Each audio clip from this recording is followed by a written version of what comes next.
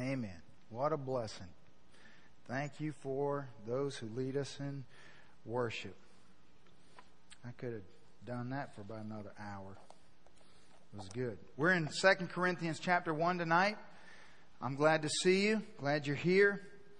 I want to tell you a couple things about what we're doing, where we're going. I want you to know that I know many times when it comes to Sunday night church, people sort of have some presuppositions in their mind. You know, we think about Sunday night church oftentimes as, well, you know, it's the tried and true, you know, the fanatics, they come to church on Sunday night, and Sunday night really is just a scaled down, watered down version of Sunday morning. Well, let me tell you how that's not true, okay? On Sunday nights, what my commitment to you is that I want to teach you things on Sunday nights that I couldn't teach on Sunday mornings. I want to reward you every time you come to church on Sunday nights. I want to take you to places that you haven't been. I want you to be stretched by the Lord. I want us to make the most of these times that we have. And personally, I'll tell you this, I love the times we spend together on Sunday nights because I love teaching on these topics and on these subjects, and I love the freedom to be able to come and to teach you, to serve you what I've been chewing on for the last few weeks. And so together as we walk in this journey, I want you to be, I want you to be excited about coming to church on Sunday nights. And I really want to commit to you before the Lord to do everything in my power to feed you well on Sunday nights, and for us to really leave here every Sunday night being able to, to be challenged and to think through some things and allow the Lord to grow us and teach us and mold us and shape us. So let's start with a word of prayer, and then we'll get into His Word. Father, I come to you right now, and Lord, I pray that we've all come here to your table hungry. Lord, that we haven't come full from this morning. Lord, that our appetite wasn't quenched. And Lord, we come to your table and we're hungry. We want to eat of what you have for us, Lord. And God, we want to fill ourselves on the nutrition of your word, God, so that this week we can burn all these calories as we wrestle through these issues and as we share these truths with the people you place in our path. Lord, that we might come back next Sunday morning completely empty and ready to be refilled. So, Father, help us tonight. Give us ears to hear. Minister to our hearts through your word. Give me the grace I need, Lord, to follow the leading of your Spirit and to bring you glory in Jesus' name. Amen. Before I forget, while I'm thinking about it, we're trying to involve as many of you in this relief effort with East Webster High School as we can. And one of the ways that you can spread the word this afternoon that we had a meeting to talk about it. One of the things that came up was we need some dessert, and when we feed the kids lunch, we're going to feed them cookies. And so anyone who can bake cookies and bring them to church next Sunday morning, drop your cookies off at the fellowship hall and your school supplies off at the fellowship hall, and that'll be great because that way those children won't be eating cookies that we went and purchased at the store, but they'll be a representative of all the people who, I know you wish you could go, but maybe you have to work or you can't go or whatever, but you can bake cookies. And so I just want everyone to be as involved as we possibly can. What a great opportunity God's given us. 2 Corinthians chapter 1, we'll eventually get there. I just want us to begin to talk a little bit tonight about some issues. So we've been singing about His name. We've been singing about His name. There's no other name under heaven by which men can be saved but His name.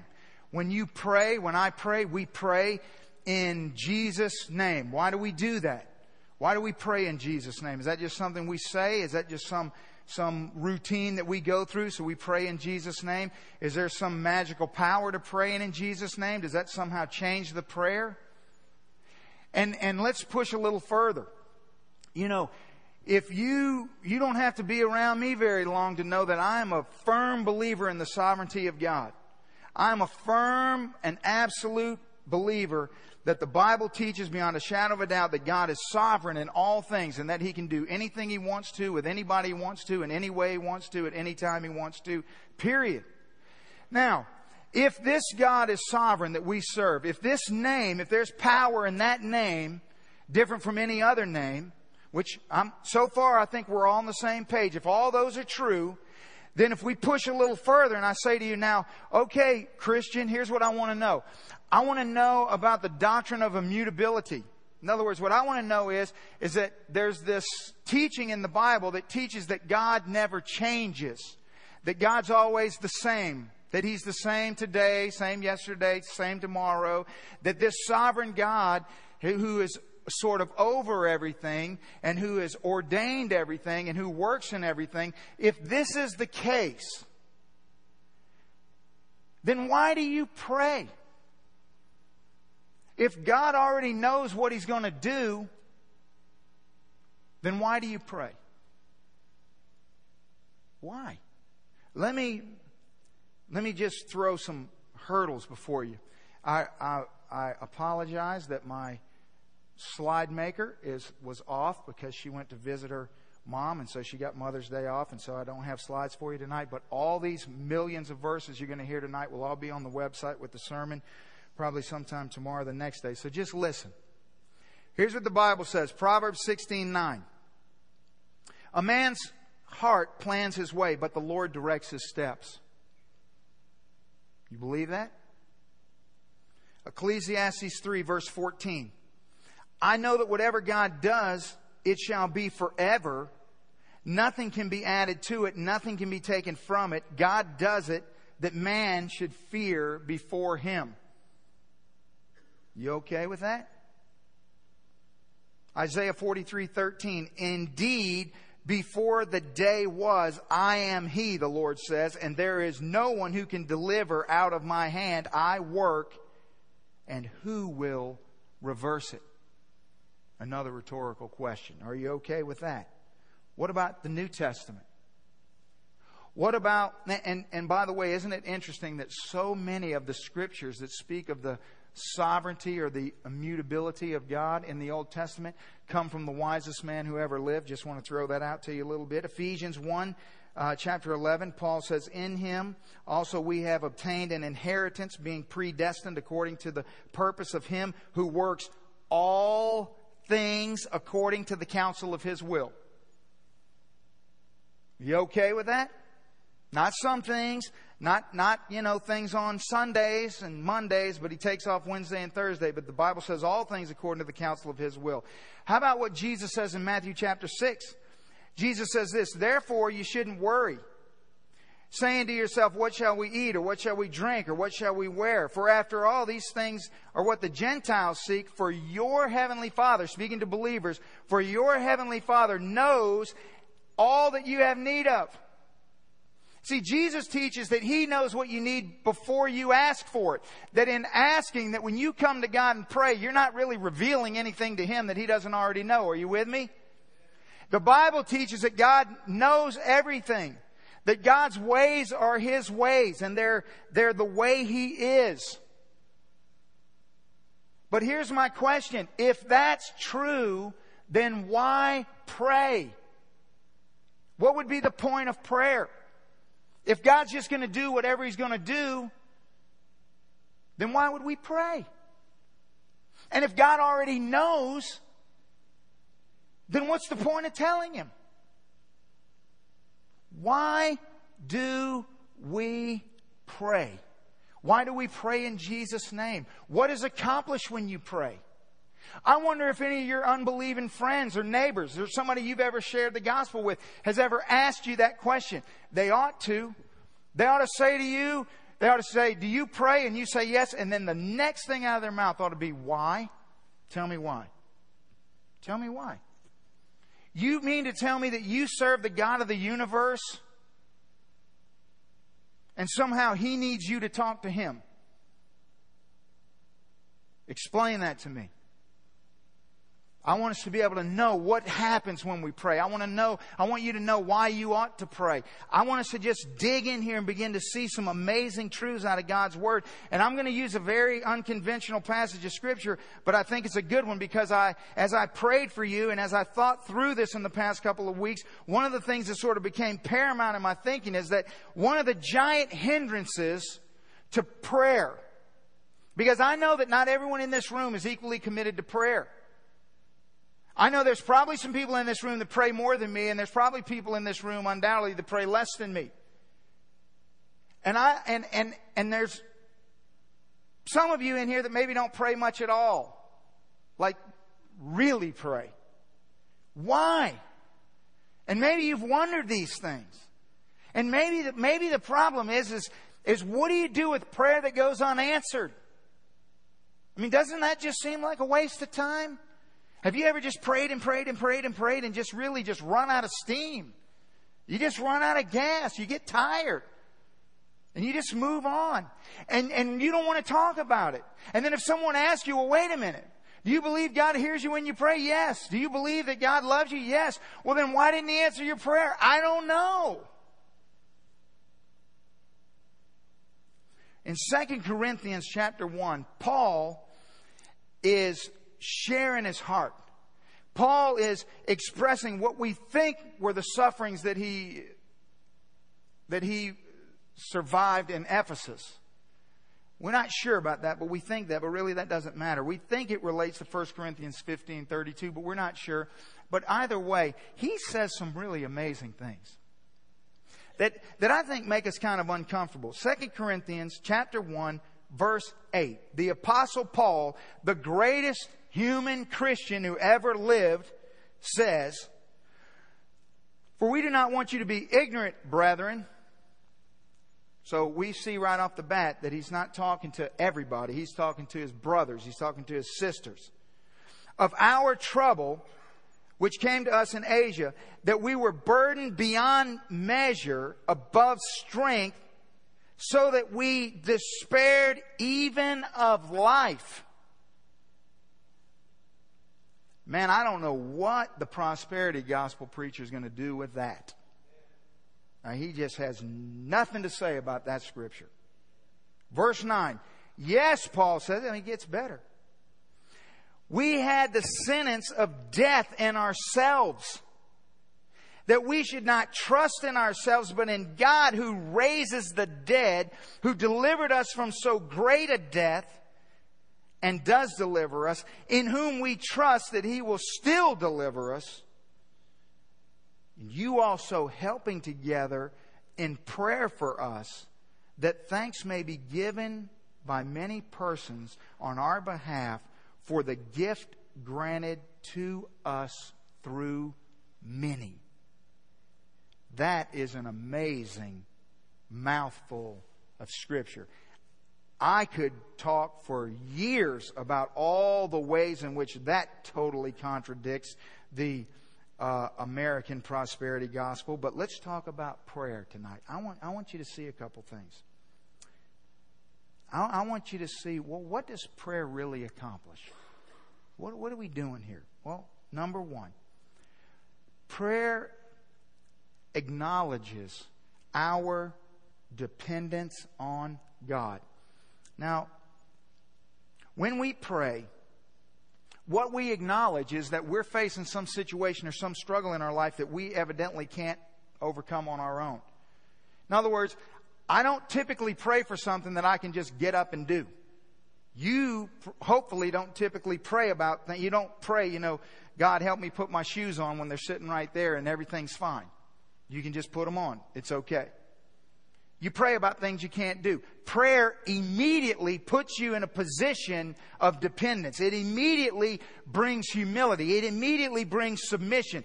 That's one of the reasons why we have such a hard time praying. Is that we're not comfortable with dependence and submission. And people who pray like crazy, people who have amazing prayer lives, they just swim in the glory of dependence and humility before God. It is a wonderful place to feel so minuscule before this enormous God, because this enormous God pours out all this lavish love in His Word on such a minuscule person as me, and that just makes me feel so amazingly wonderful. But you see, the better I make myself, really the less great God's love is. I mean, if I'm something great, then what's the big deal? But when I'm utterly and completely dependent, And God is loving me and helping me and caring for me. Oh, it's a magical thing that happens in the human heart. And so prayer acknowledges this dependence on God. Let's just think about some of the things that go on in the Bible. Let's just think about the Old Testament, for example. Think about how God decides that He's going to rescue the children of Israel from captivity. So, remember, He's sovereign. We've established He can do this any way He wants to. And so really, there's nothing that's off the table. But the way He chooses to do it is He leads them away. And then He could have stopped the Egyptian army from pursuing them, but He doesn't do that. And He lets them be pursued, and then He parts the Red Sea, and they go through, and then when the enemies come through, He drowns them. And then they get out in the wilderness, which is kind of a strange place to lead people that you're trying to help, right? And He leads them out in the wilderness. And why does He do that? And while they're out in the wilderness, isn't He interesting that He leads them to a place where there's no ability for them to fend for themselves? So there they are in utter and complete dependence upon Him, and He has to feed them daily. Isn't it interesting that they can't save the manna from yesterday and eat it today? Isn't it interesting that every single thing about this sequence of events all through the book of Exodus all point to being dependent upon God? Isn't it interesting that when they're unable to find water, God doesn't send a stream. He doesn't make it rain. He has Moses strike a rock, once in obedience, once in disobedience, both times yield water. Why? To illustrate their dependence. And then, for 40 years, He sustains them this way. And then what does God do in Numbers chapter 21? In Numbers chapter 21, I'm going to go crazy here. In Numbers chapter 21, the people start complaining about God's provision. Remember this story? You know this story. This is what Jesus refers to in His conversation with Nicodemus in John chapter 3. So in Numbers 21, the people start grumbling. Oh, well, we don't like that food anyway. We wanted a hamburger. We didn't want manna. We were hoping for, Chick-fil-A to fall out of the sky. We didn't want that. So they start complaining about it. So what does God do? Does He kill them all? No. Does He send a dragon and turn them all into human French fries? No. What does He do? He sends poisonous serpents, and they start biting everyone, and they all start dying. Now that makes sense to me. I'm like, now that I would do. But then God does something very interesting.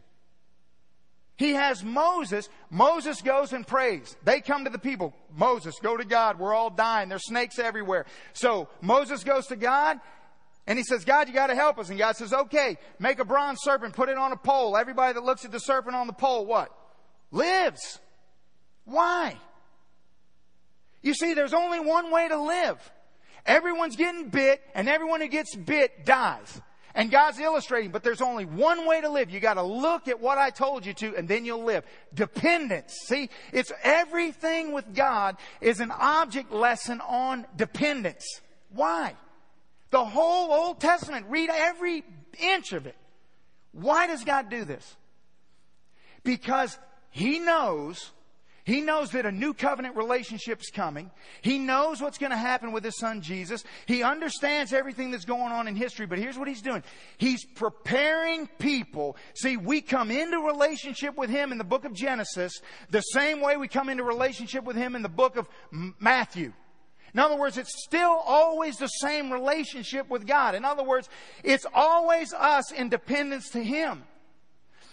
So the New Testament just plays this out. The problem is that we don't pray because snakes aren't biting us. We think. See, we don't pray because our fridge is full of food. You don't need manna. In fact, some of you think you don't like manna. You turn the faucet, water comes out. What's to pray for? If you've got everything you need.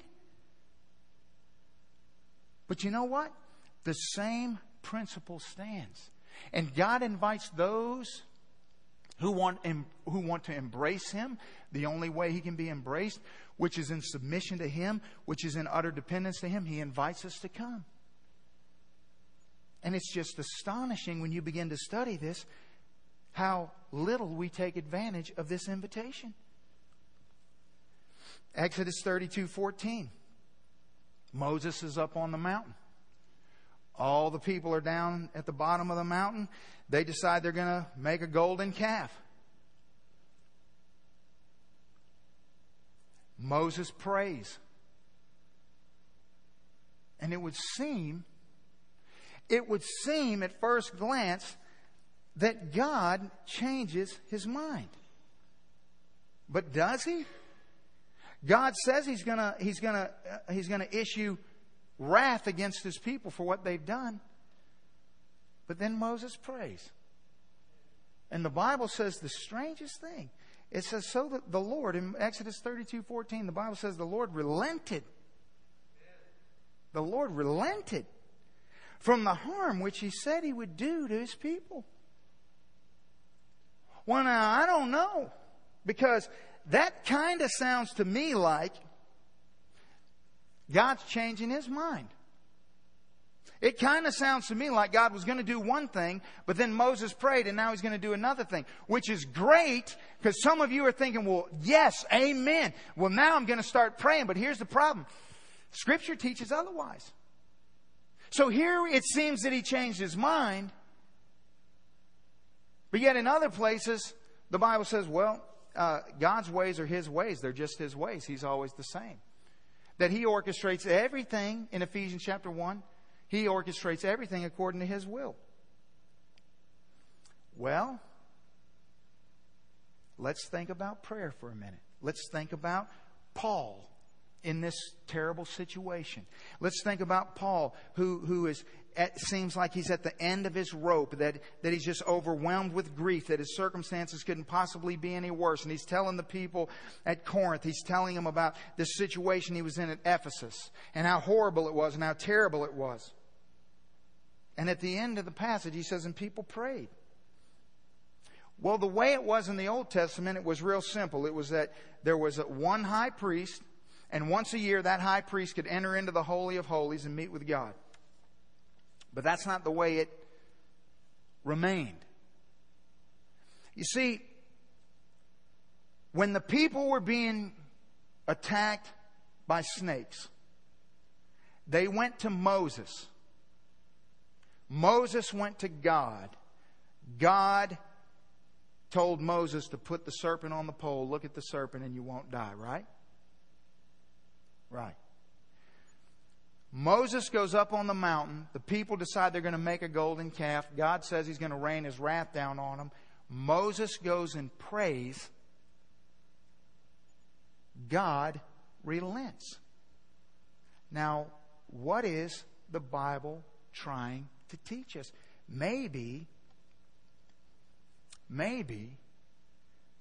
what we need is a mediator. Maybe one of the things the Bible's trying to teach us about prayer that hangs us up in our prayer life is that we don't understand really the gravity of our dependence. In other words, maybe there's some people in this room tonight and you've sort of just believed without ever really thinking through it that really you have direct access to God. Maybe you think that you can just go straight to God. You can just go and kneel down in your room and start talking to God and your prayers link directly to God. That you can just go straight to Him. Well, you're wrong. You can't. You can't go to God. Your sinful nature cannot go to God. You have to have a mediator. Someone has to be between you and the Lord. Someone has to mediate. Someone has to be there in order to transfer our sinful nature and make it pure and sinless before a holy God. Now, how is that going to happen? Well, Moses had to mediate for the people of God. Hebrews chapter 10 tells us in verse 19, therefore, brethren, writer of Hebrews, not talking to everybody, same as Paul. Therefore, brethren, having boldness, he says, to enter into the holiest by the blood of Jesus. You see the difference? It used to be one priest one day a week, and he would sacrifice the blood of a perfect animal, and it would be this repetitive thing. Then Hebrews chapter 10 comes along and says, therefore, brethren, having boldness. In other words, now, brethren, you can come. all of you, not just one priest, everyone's welcome. And not only can you come, but you come in boldness. In other words, it's not just one day a week that you can come in boldness. See, if you say to me, Brother Tony, you can come to my house in boldness, you know what that means? I just walk in the front door whenever I want to, right? That's what the writer of Hebrews is saying. You come in boldness into the holiest, but how do you do that? By the blood of Jesus. Verse 20.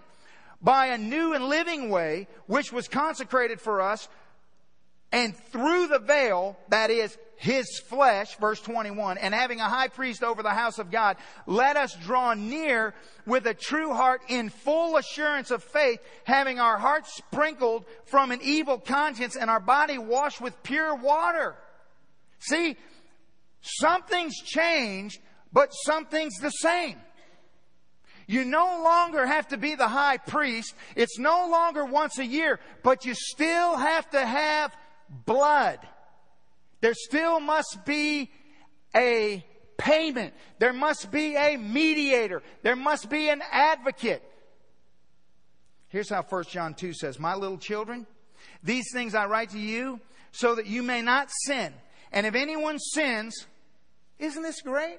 You have an advocate with the Father, Jesus Christ the righteous. And He Himself is the propitiation for your sin. He's the payment for your sin. And not just for ours only, but for the whole world. So when you come to pray, when you think about prayer, the first thing you got to think about is utter and complete dependence before God.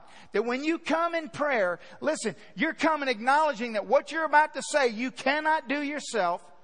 Even if you could accomplish it, you don't know what to do because you're dumb and I'm dumb. But God's perfect and He's smart and He always knows the right thing. So we come and say, God, help us. I can't do this. I don't know how to do this. I don't know what I should do. And when we do this, we come in boldness anytime we want to because we have an advocate, and this advocate has paid. He's the propitiation. The blood is there, but it's His perfect blood. So there's no more sacrifice. There's no more Moses. There's no more manna from heaven every day. Now you've got a constant, always available advocate in Jesus Christ to come to God in dependence before Him.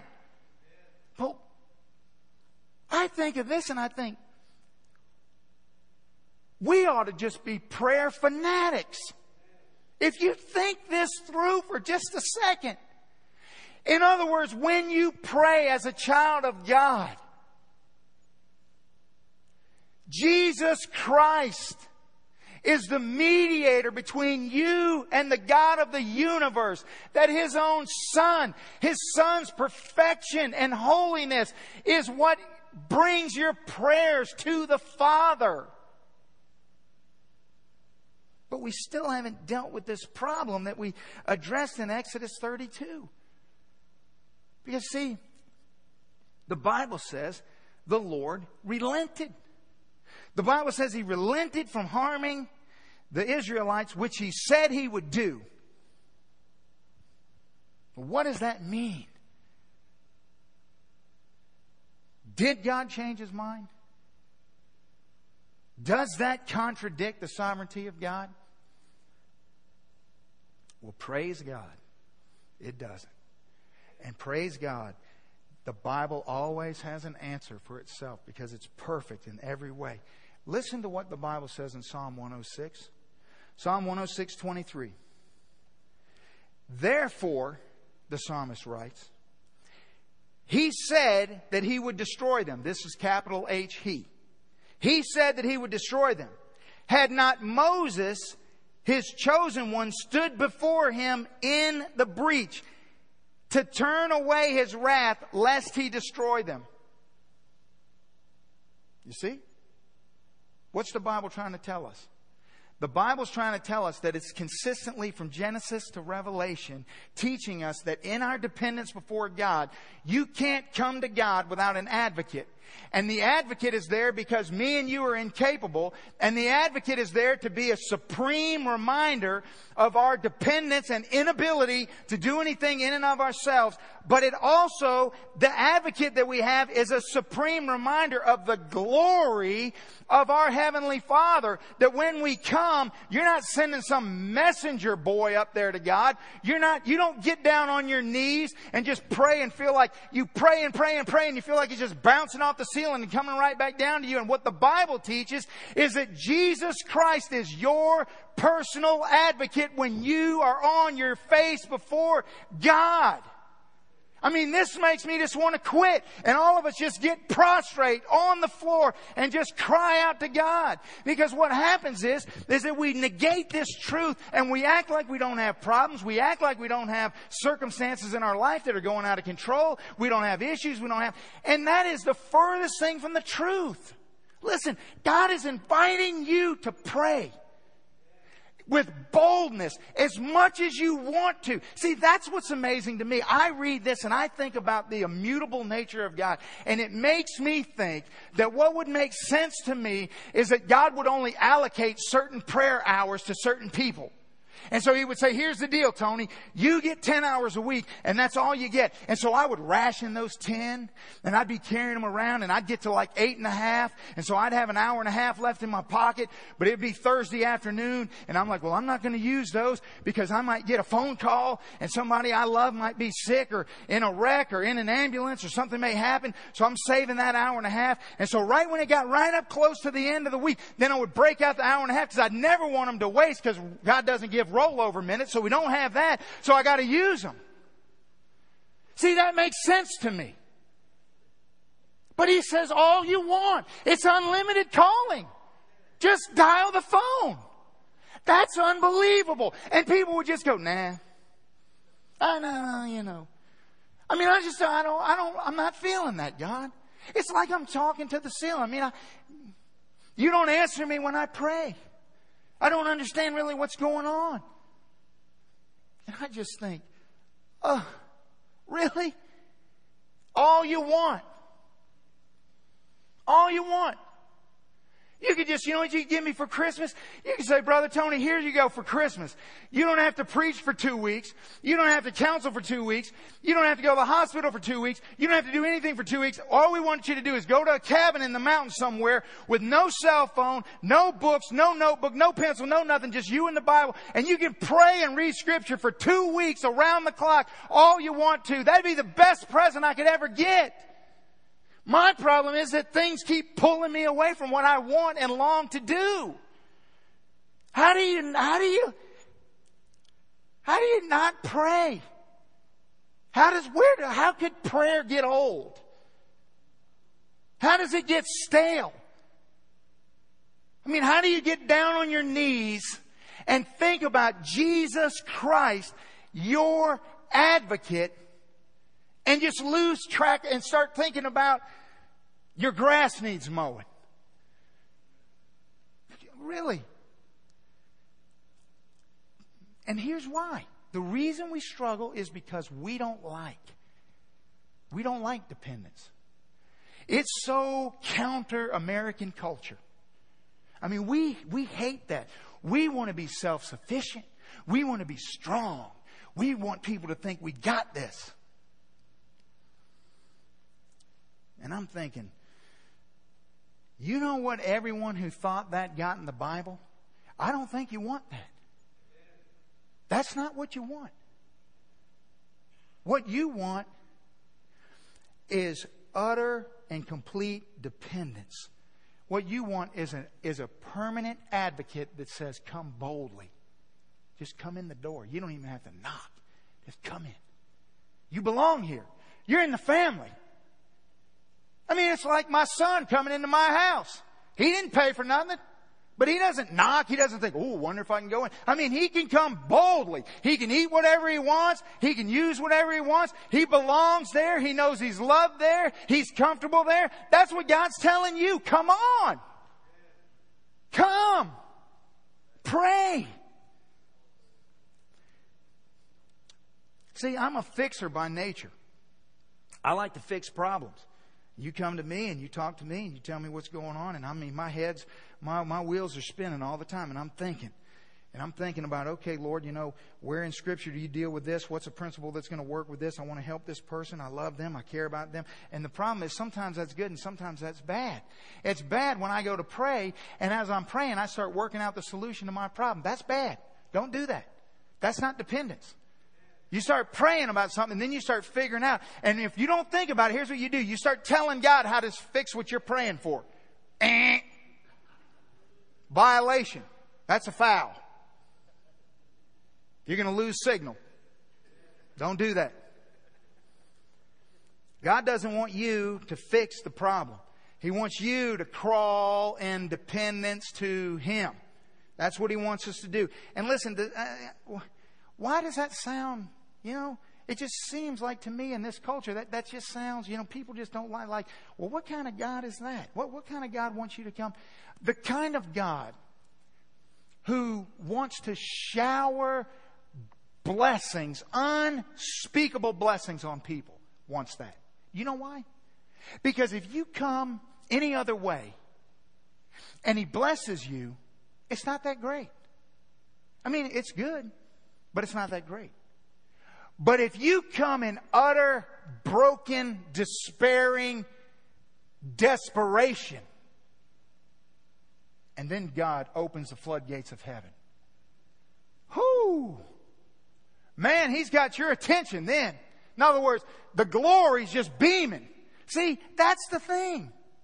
Come dependent. Be conscious about how, think about your prayer life tonight and think about how do you pray?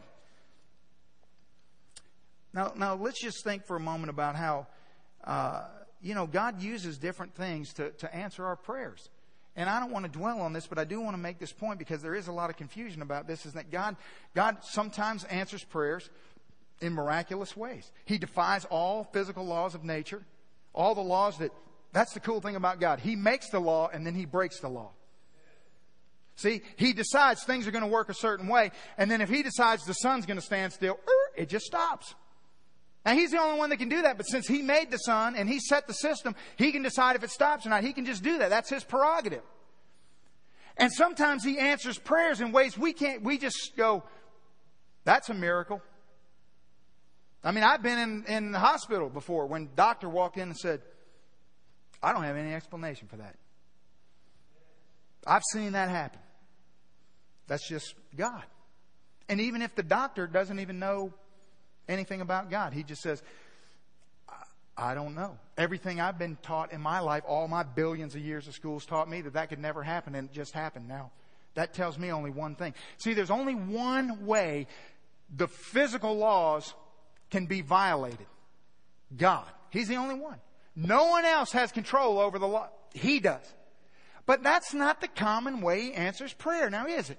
He doesn't typically, miraculously answer your prayer. And that's not how He does it. How does He do it? The same way He did it in Scripture.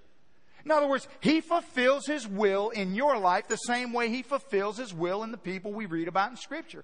One simple, obvious application is the book of Luke, chapter 1. Here's what happens.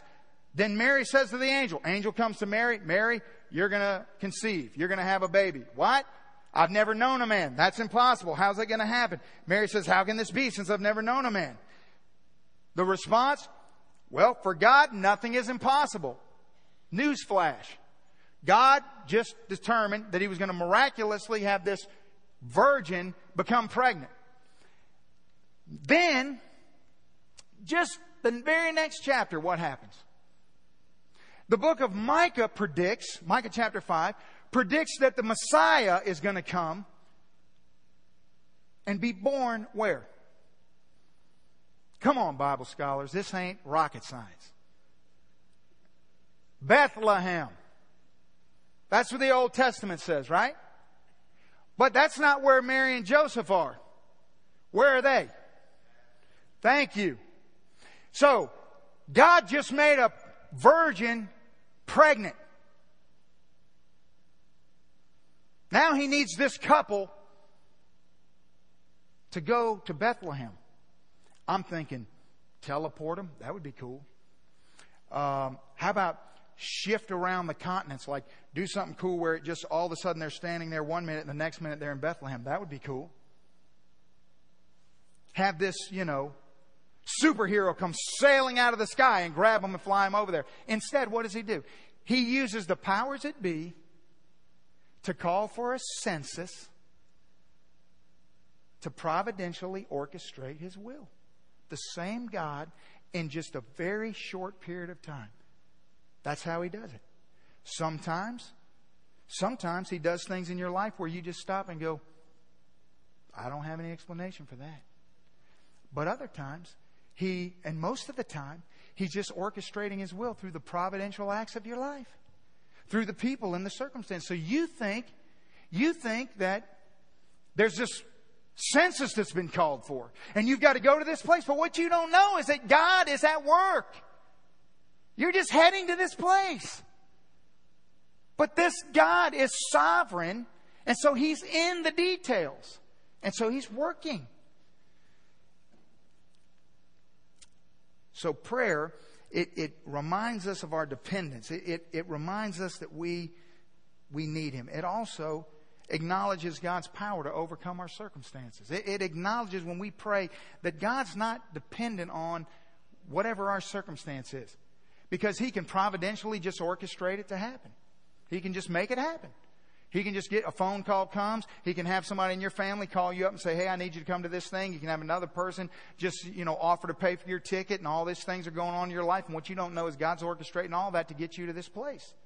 Or He can just snap His fingers, violate all the laws of nature and make it happen. That's His prerogative. But when you come and pray, what you're acknowledging is that I'm coming to pray about something that I can't do myself. I am completely dependent upon You, but You're a God who has everything at His disposal to make it happen. See, this is the great plague that kills our young people.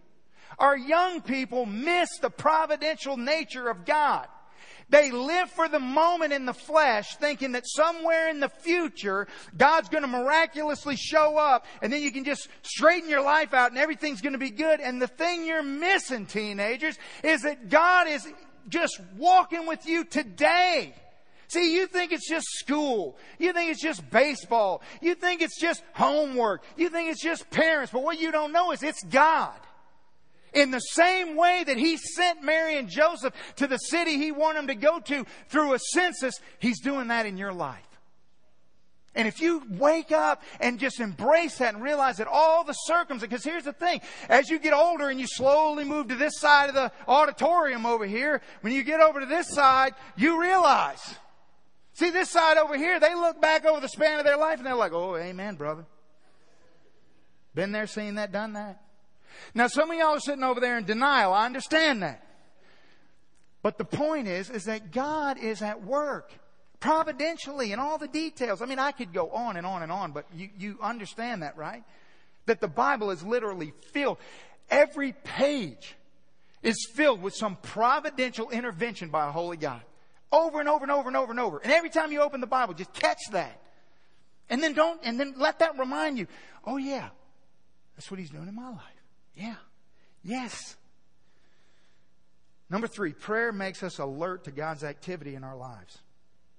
And this is awesome. See, when we pray, notice in the passage I read out of 2 Corinthians chapter 1, in verse 11, notice what Paul says. Paul says, you also helping together in prayer for us, that thanks may be given. Now that's very important, the way that I know that that's linguistically not the way we would say that sentence.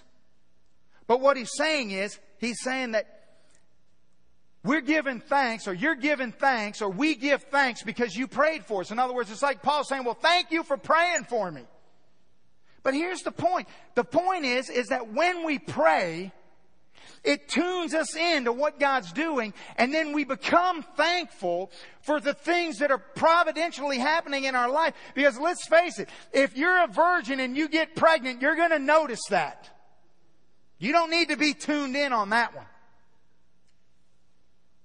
But when a census order comes, listen, I'm telling you this because I love you.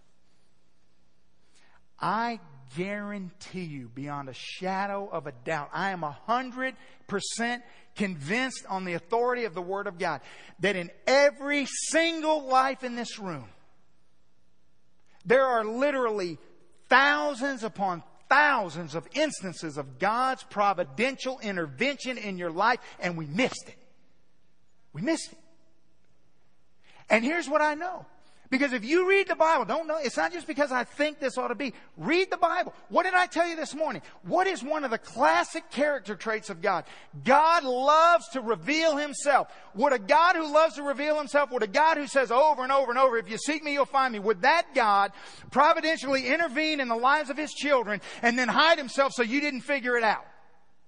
No. You don't pray, therefore you don't see. You miss it. You miss it. You miss what God's doing because you don't pray. When you pray, you tune in. See, when you pray about something, you alert yourself to it. You sort of connect to it. You're watching for it. And then when it happens, bingo, you catch it. People who pray, I'm telling you, some of you in this room, you know you pray like crazy. I know who to call. Pray for me. Pray for me. Because I know you are on your face before God daily. Listen. You know what other people don't know.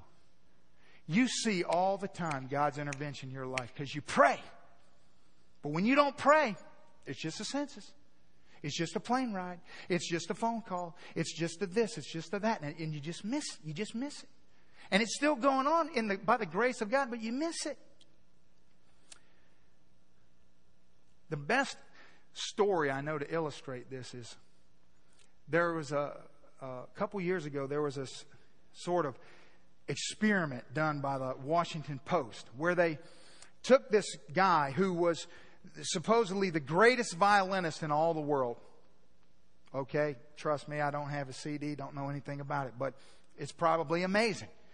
And so this guy is this unbelievable world-renowned violinist, and he was coming to play in Washington, D.C.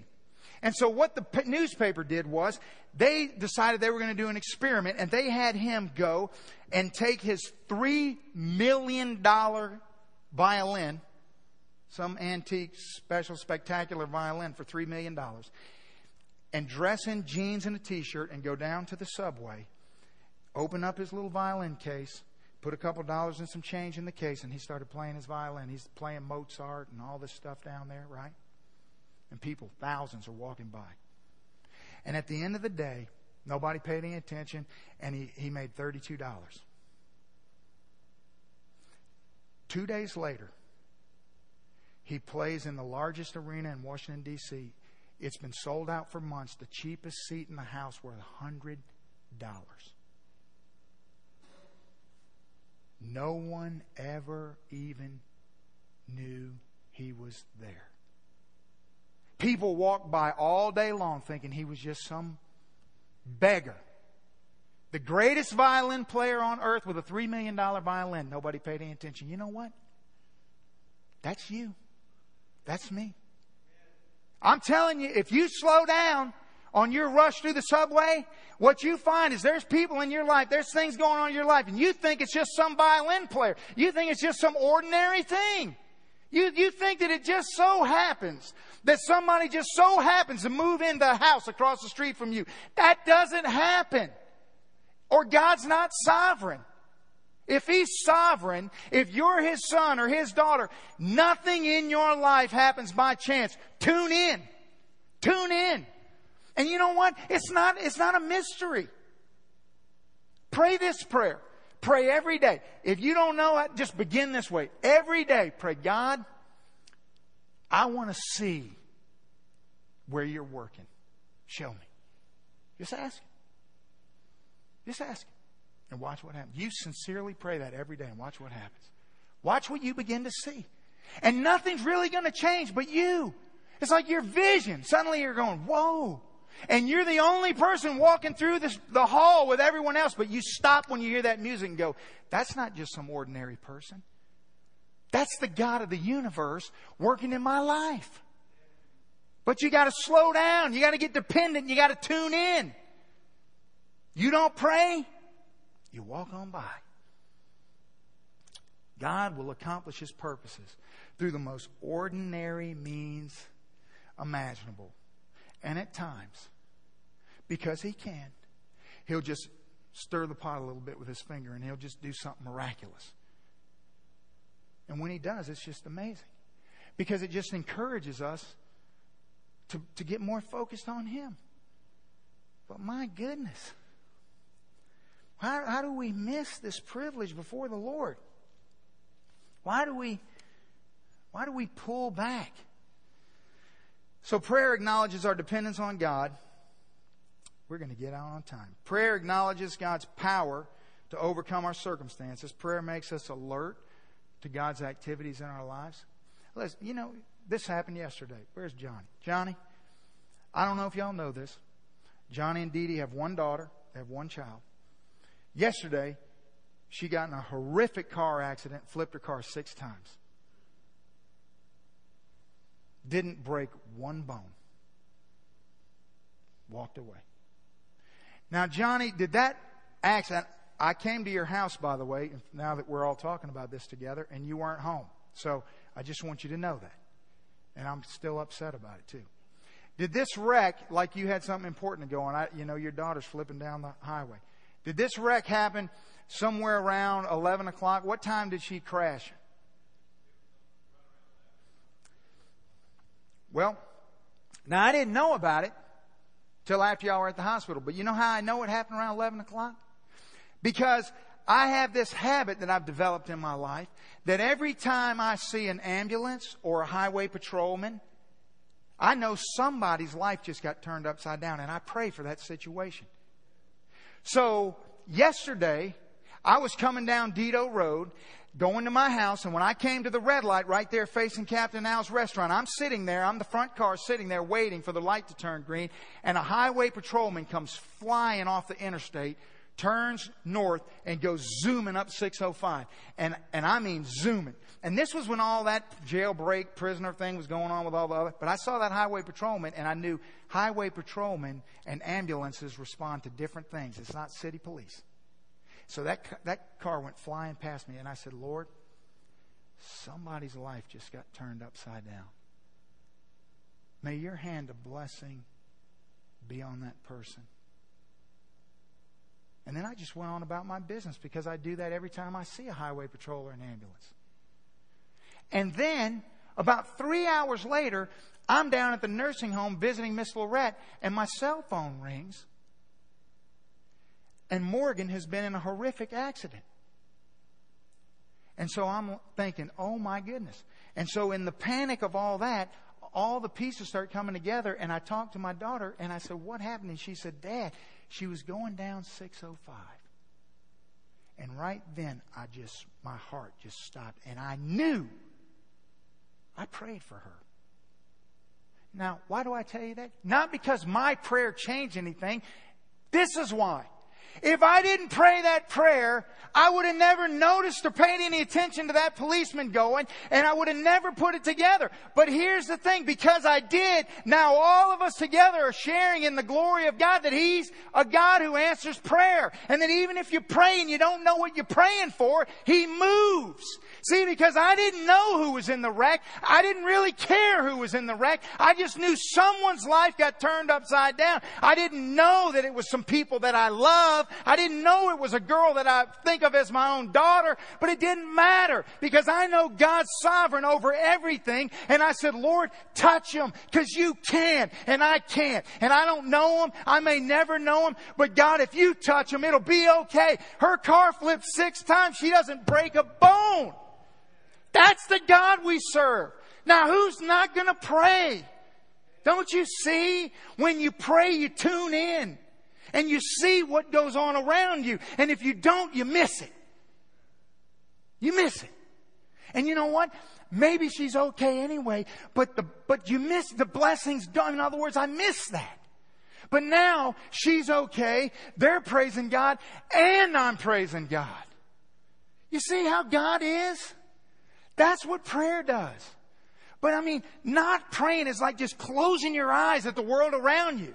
It's just like, I don't want to know, I don't want to know, I don't want to know, I don't want to know. I just want to get to heaven. I want to know. I want to see. I want to live. I mean, I want to walk with the Savior. I want to feel His whisper in my ear. I want to see Him orchestrating the people around me. I want to see people's lives being transformed by a gracious, unbelievable God because we pray. I want to see that. I want to see it. And if I can't see it, I just want to die. I want you to see it. See, I can't yell Sunday morning like this. Thank you. I feel so much better.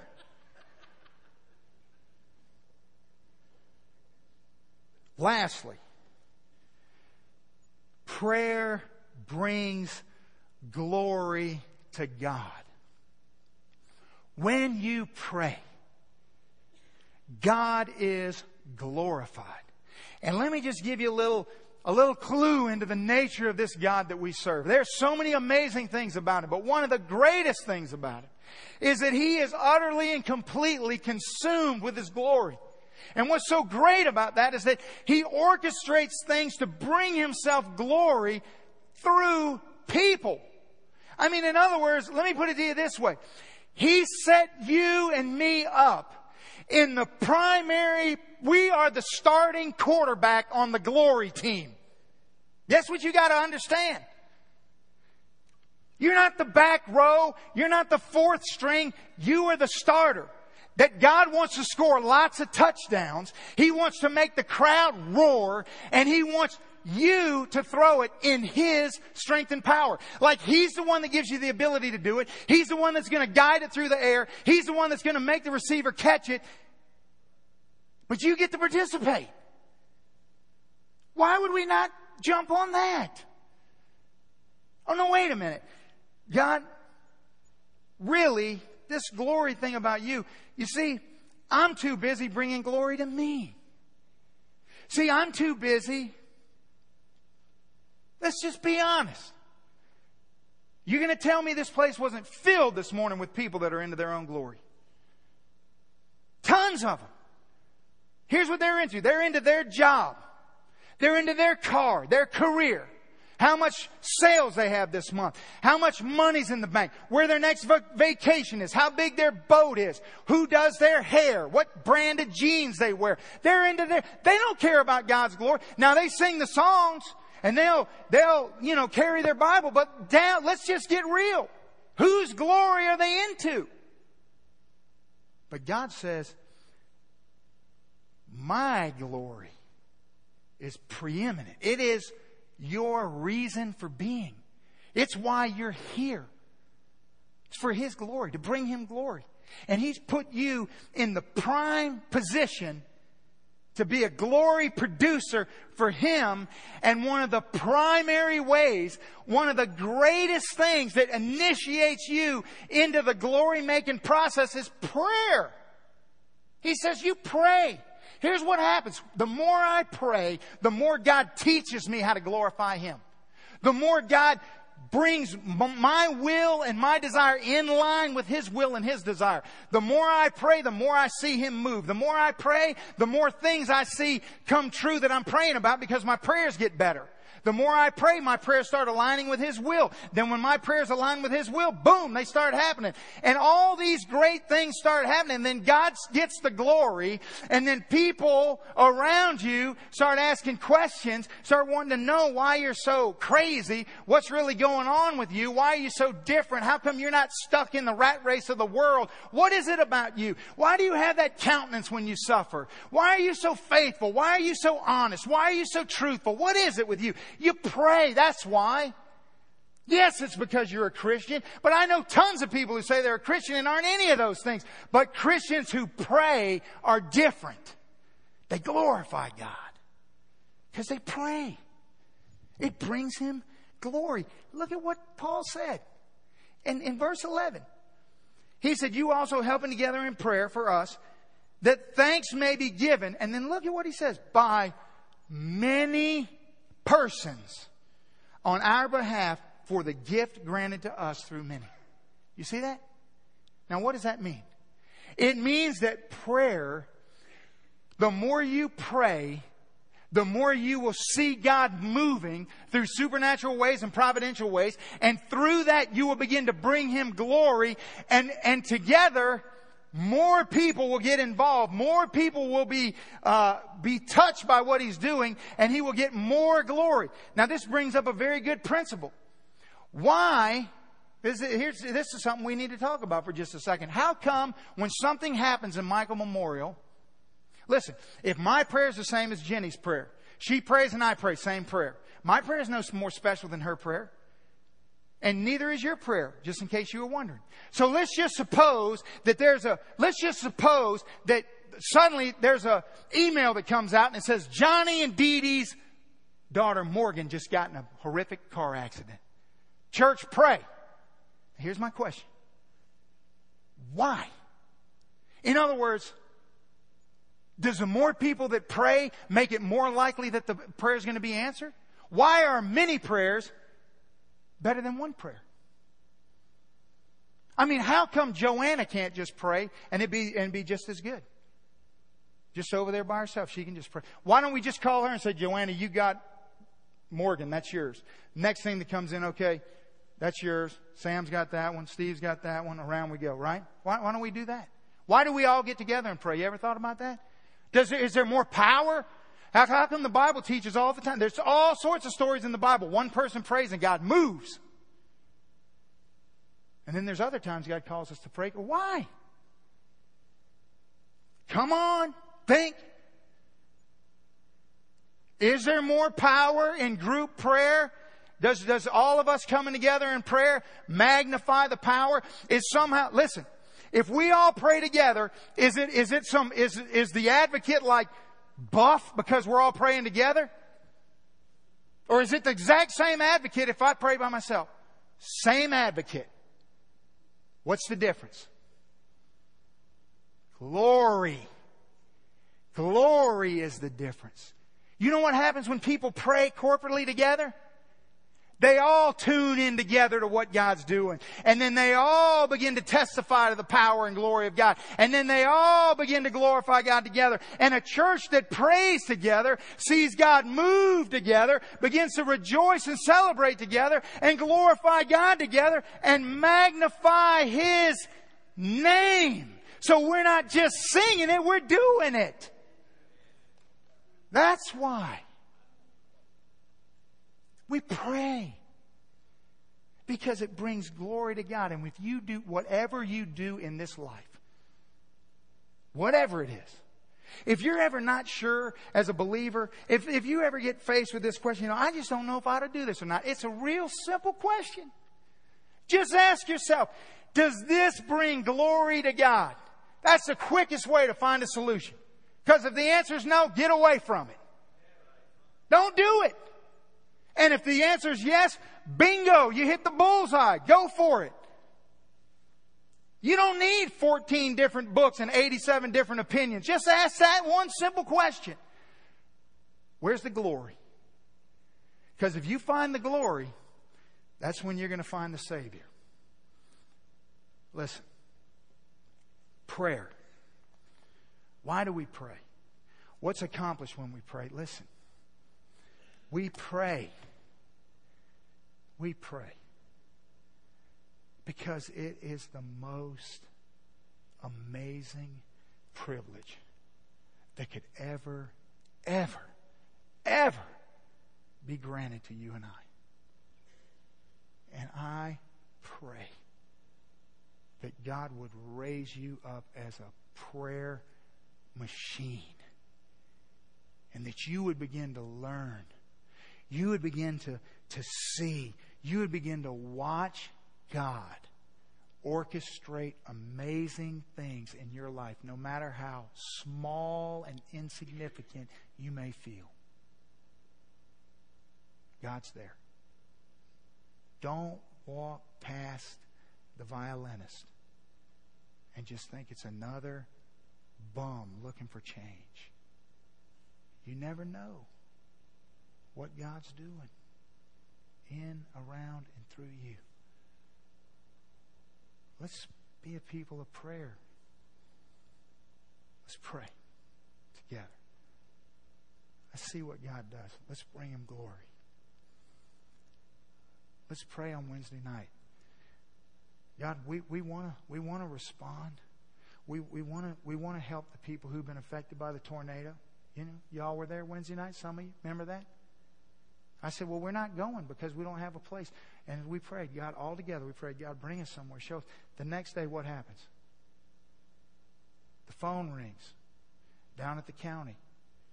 School says we need to feed our kids. Can you help us? No, we can't do that. But providentially, Butch Triplett, with supernatural bionic hearing, he hears, wait a minute, there's a need. And the school's kids are hungry. And he acts on faith that God owns the cattle on 1,000 hills. And he says, wait a minute, I think I got a solution. I think we can feed the kids. So Wednesday night we pray corporately. We say, God, glorify yourself, magnify yourself. We don't just want to bring things to people just because we act like we're doing something. We want to have specific guidance from you. And so we've collected money and we're ready. But we're not moving till you show us, because that's how you operate. And the very next day, the phone rings. They call the county. The county can't do it, but the agent is there. The agent calls me. I tell the agent, book it, Dano. We're going to do it. And the next thing you know, there we go. See? And then here's what happens. The next day, as if that wasn't enough, the next day I get a phone call from Jim, who says, Brother Tony, I work at the CB base. And my commander said, hey, we'd like to bring a bunch of the students, a battalion of CBs, to go up to North Mississippi to help do something. But we don't really have anything to do, so we're just ready.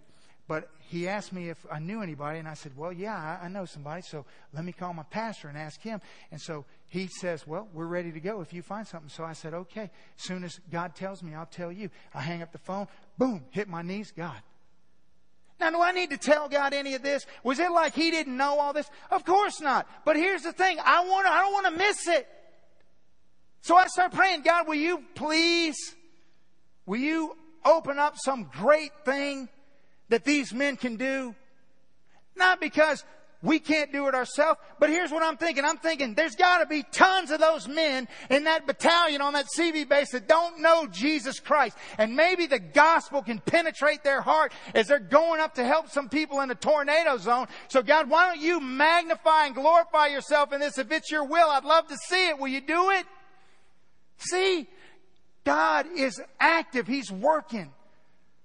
But if you just put blinders on, you just miss all that. And I'm just telling you, there's not a moment in your life that your Heavenly Father's presence is not right there with you. And if He's with you, He's doing something. He's in every conversation. He's in every phone call. He's in everywhere you go and everywhere you encounter. He's in the details. And the only way you're going to catch it is if you pray.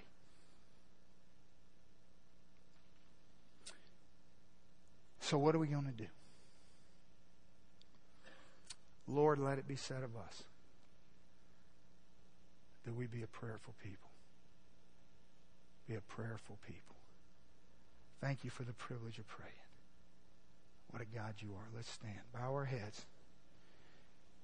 And let's take a moment and pray.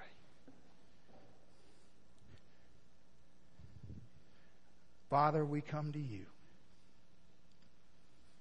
because you invite us in boldness to come before you and to say, Lord, we can't do anything in and of ourselves. We're dependent upon you, Lord. That God, even right now in this moment of invitation, God, I have no idea what the needs are in this room. But you do. And Father, I can't fix them either. But you can. And so, Lord, will you help us to come in humility, to bow before you as the sovereign, unbelievably powerful, amazing God that you are. And Lord, in whatever circumstance we find ourselves in tonight, can we just come, God? We come in boldness and we just come before you and we say, God, thank you. Thank you that my wretched, wretched prayer has a perfect, holy advocate to petition your throne, Lord. God, will you help us? Help us even more, Lord. You've helped us in so many ways, Lord. You've given us your word. You've illustrated all these principles to us 1,000 times over. But Lord, you're long-suffering and you're patient. And so we come tonight and say, help us even more. Some of us in this room, we just still don't pray, Lord. Help us to pray. Oh, God, thank you. Thank you for the unlimited invitation to come before you. Thank you for your ever-present power in our lives, Lord. Thank you, Lord. Thank you for making a school principal pick up the phone and call for a meal. Thanks, Lord. Thank you, God, for intervening and sparing the life of somebody we love so much. Thank you for that, Lord. Thank you. And God, thank you for letting us see that it was you. Thank you, Lord, that it's not because the car was built really great, or it's not because it just fell at just the right way, or it's not because the seatbelt didn't fail or the airbag worked, Lord. It's because you did it. Thank you, Lord. So, Father, for the most beat down, most defeated prayer in this room, God, thank you, Lord, that the same power is available right now, that's available to any other son or daughter of yours at any other time in the history of the world. The same power. The power of Jesus. Because of your name, Lord, your name. Your name. We pray in your name. We come in your name. We ask in Jesus' name, because He's the one who left heaven. He's the one who lived perfect. He's the one who died a horrific death. He's the one that rose from the dead. He did it. We come in His name, Lord. God, will you do something amazing at Michael Memorial, Lord? Will you do that? Father, will you glorify yourself here through the prayers of your saints, Lord, in such a way that many, many, many, many people will bring you glory. You glory. Because some little church in the middle of nowhere prayed to a great big God through an amazing advocate. Lord, would you do that? We love you tonight, Father. We love you. And we just thank you.